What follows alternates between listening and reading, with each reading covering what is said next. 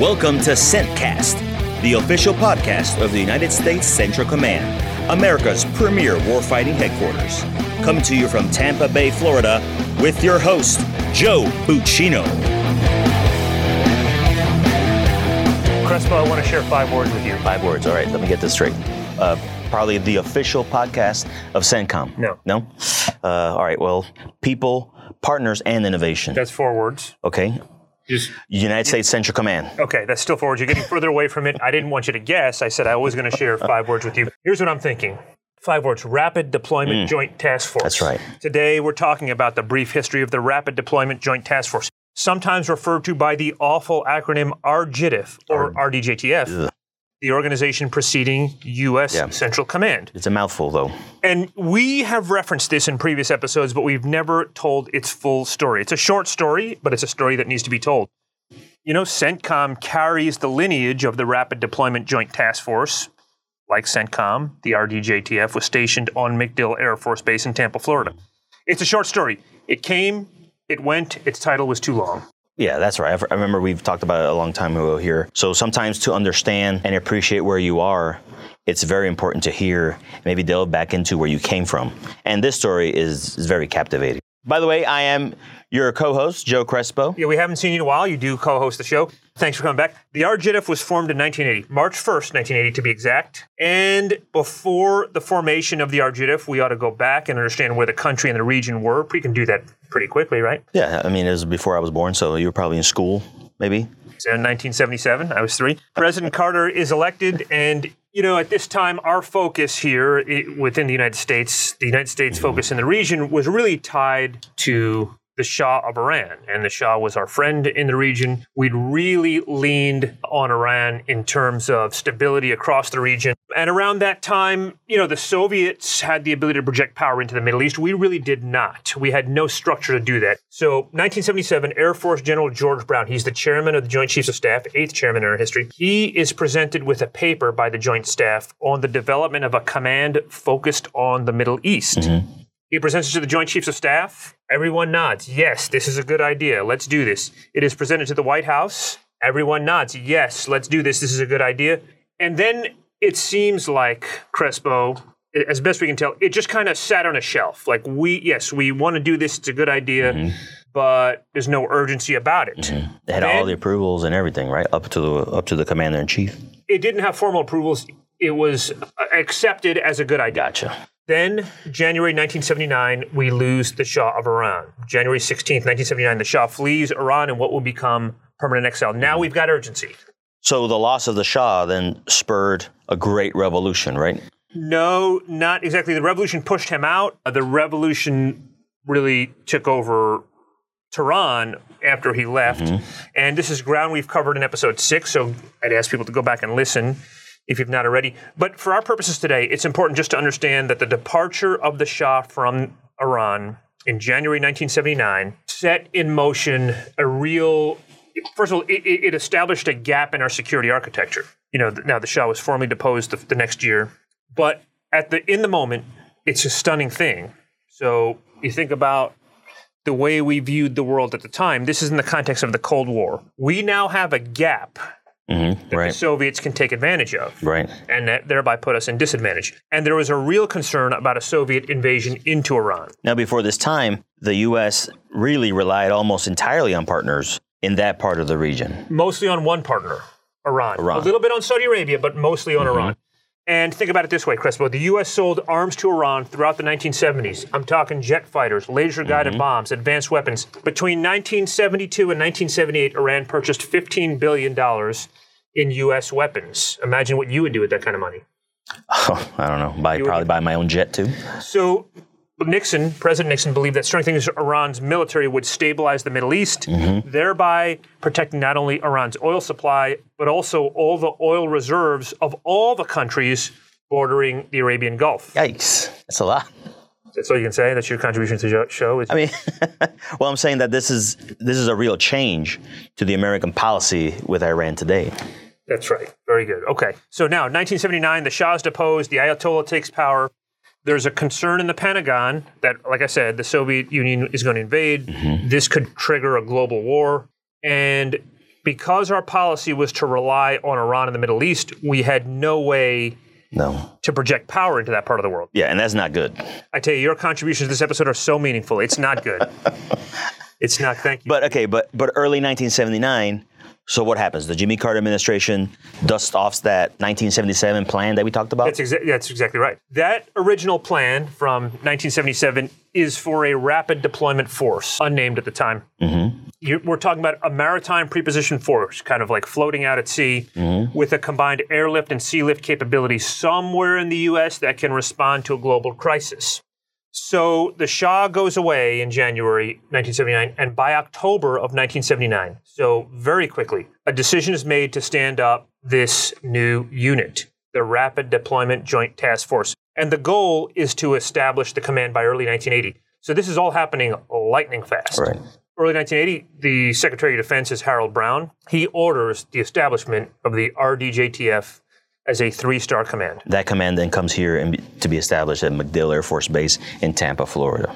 That's right, and there's a few advantages. The first one is the ability to project power out of here. Obviously, you've got an airfield, you fly things out of here, you can maintain fleets here. And then you also had here at the time the Readiness Command. This is a 4-star command under an Army general. It was established in 1972, and the Readiness Command would be over the top of our JTF. So they're stationed here, their headquarters are here. So it's a 4-star. Redcom is a 4-star, right? Yeah. Position. RDJTF commander that's appointed, his name is Lieutenant General Paul Kelly, United States Marine Corps. Kelly is first commander of the Rapid Deployment Joint Task Force. Correct. General Kelly, United States Marine Corps, commissioned out of Villanova University in 1950, joins the Marines, and then shortly after he's promoted to Major and Lieutenant Colonel, he goes to command a battalion in Vietnam. And while he's in Vietnam, highly decorated during that tour, he earns a Silver Star Medal, Legion of Merit with Combat Valor Device, and 2 awards of the Bronze Star Medal with the combat device, so highly decorated. As a general officer, he commands the 4th Marine Division in 1975, and as he's promoted to 3-star to Lieutenant General, he's appointed by the President as the first commander of the RDJTF. And subsequently, after the command, to wrap his bio up, he's promoted to 4-star, becomes the Assistant Commandant of the Marine Corps, and then in 1983, he becomes the Commandant of the Marine Corps. So impressive leader. He was, and right here at this point, Crespo, maybe we should explain that there's a real inter-service rivalry that's brewing around the establishment of the RDJTF. This was all before the 1986 Goldwater-Nichols Act that sought to solve inter-service rivalry that grew in the aftermath of World War II and really hardened during Vietnam. So why do you say rivalry? Can you talk about that? Yeah, I mean, there's a natural fight for resources, for authority, and obviously with authority comes more resources, relevance, all these kind of things. And here, with regard to the RDJTF, the different services wanted to run this new command. And the Army and the Air Force were on board immediately. But the Marine Corps and the Navy were not. The Marines thought this new command would limit autonomy in the employment of Marines. They'd be kind of chopped over to an Army unit or sliced over to an Army unit for rapid deployment. And, the Marines and the Navy voted like a block traditionally back then. The Army and Air Force were another block. I see. And, the Department of Defense, to get the Marine Corps on board, brings in Paul Kelly, a Marine general. So they assigned a Marine general. And the Department of Defense also brings in Bob Taylor, who's an Air Force general, to be the first deputy commander. And this was done really to appease the services. Taylor, the deputy commander, was selected and told about his selection before anyone decided on Kelly. So here's the message to the Marine Corps. You will not just be a force contributor to an Army command, which is what they were worried about, which is part of what they were worried about. But the Department of Defense said, we are going to rotate this between the Marine Corps and the Army each time. So it'll be Marine first, then it'll be an Army general behind him. Paul Kelly, Marine general, gets the Marine Corps and Navy on board with the concept. This concept, by the way, of a rotating command, this carried over to CENTCOM. And U.S. Central Command was the first combatant command to establish a rotating command. So if you think about, the lifespan of U.S. Central Command, it's rotated up until 2006, it's rotated between the Army and the Marines. Right. And you see that as you're walking through the hallways of our headquarters building. You see the past commanders, and you can tell pretty quickly Army, Marine, Army, Marine, Army, and the Marines. Yeah, and fascinating. It is fascinating. So one thing that's interesting is, like I said, CENTCOM holds the lineage of the RDJTF. So in a lineal purview, Kelly is the first CENTCOM commander. Then you had Kingston, Army, number 2, comes in right behind him and then establishes CENTCOM. Number 3 is Chris. Now you're back to a Marine in 85 to 88. Behind him is Schwarzkopf, number 4, Army. Number 5, Hoare, Joseph Hoare, Marine Corps. Behind him in 94 is P, Army. Zinni, Marine Corps, number 7. And then Tommy Franks, Army. It was at that point, number 8, in 2003, when Donald Rumsfeld broke up this back and forth between Army and Marine Corps. So Abizaid replaced Frank, so Army to Army. And then behind Abizaid came Fallon, who was the first Navy. Okay, so a little note on CENTCOM history. So let's talk a little bit maybe about the way that RDJTF was established to deploy. Okay, like basing? Yeah, basing's interesting because the RDJTF was intentionally developed so that it would not look like an invasion force. So there were no bases. Right. There were no troops in the Middle East. The RDJTF was structured as a force to deter Soviet aggression from outside the Middle East. When you go through the source documents, a purpose of the RDJTF was to assist Middle East nations in resisting the Soviets. And when deployed, this unit, the RJTF, would start with 0 combat power and support structure in these landmasses in the Middle East. So it's a difficult task because you've got to go in, you've got to set the theater, then you've got to build combat power, you've got to build logistic support. So that's a real challenge when you think about responding to something.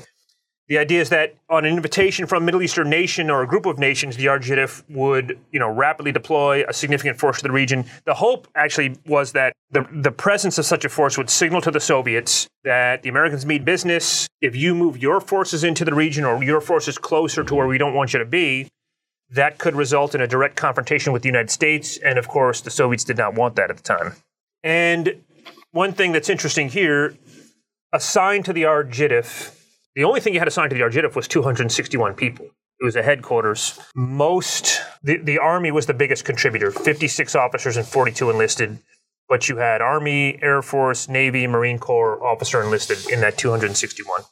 And the decision is made before March 1st, 1980, which is the RJTF was officially established. Leading up into that, the decision was made that the RJTF was always going to evolve into a regional unified command, and then eventually cease to be subordinate to Readiness Command and become its own four-star headquarters.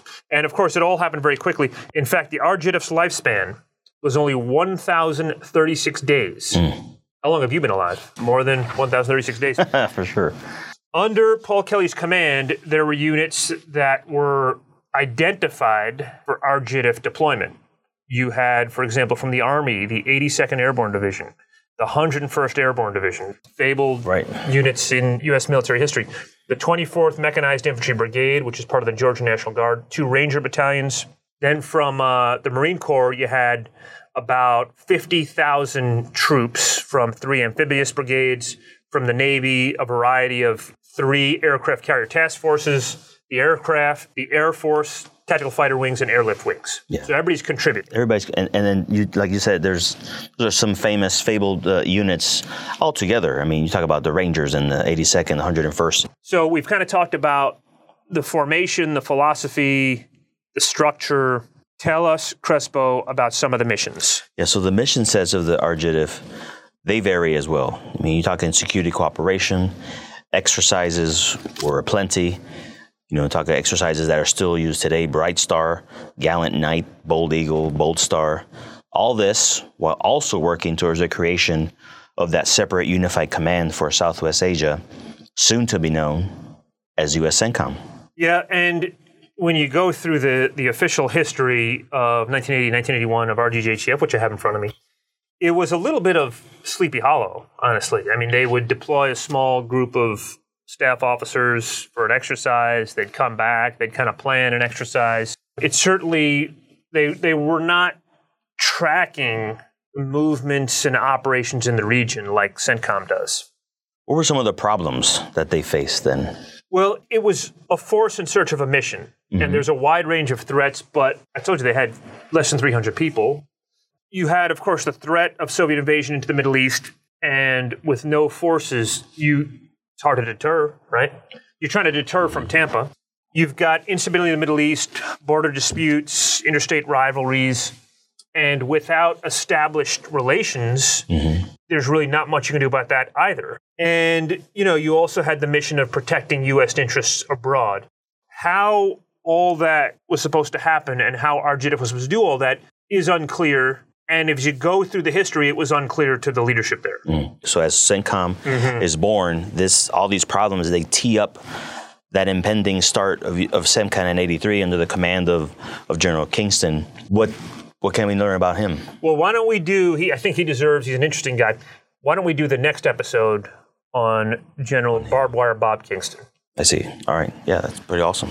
And we'll tie a bow around this. We stumbled over, this was not a very long episode. I think we got through a lot of good information. We stumbled over RDJTF multiple times, or RJITF. We got through it. And we want to thank the audience for listening, and I want to thank you, Crespo, for helping us with this episode. As always, can't wait for the next one. Can't wait for the next one.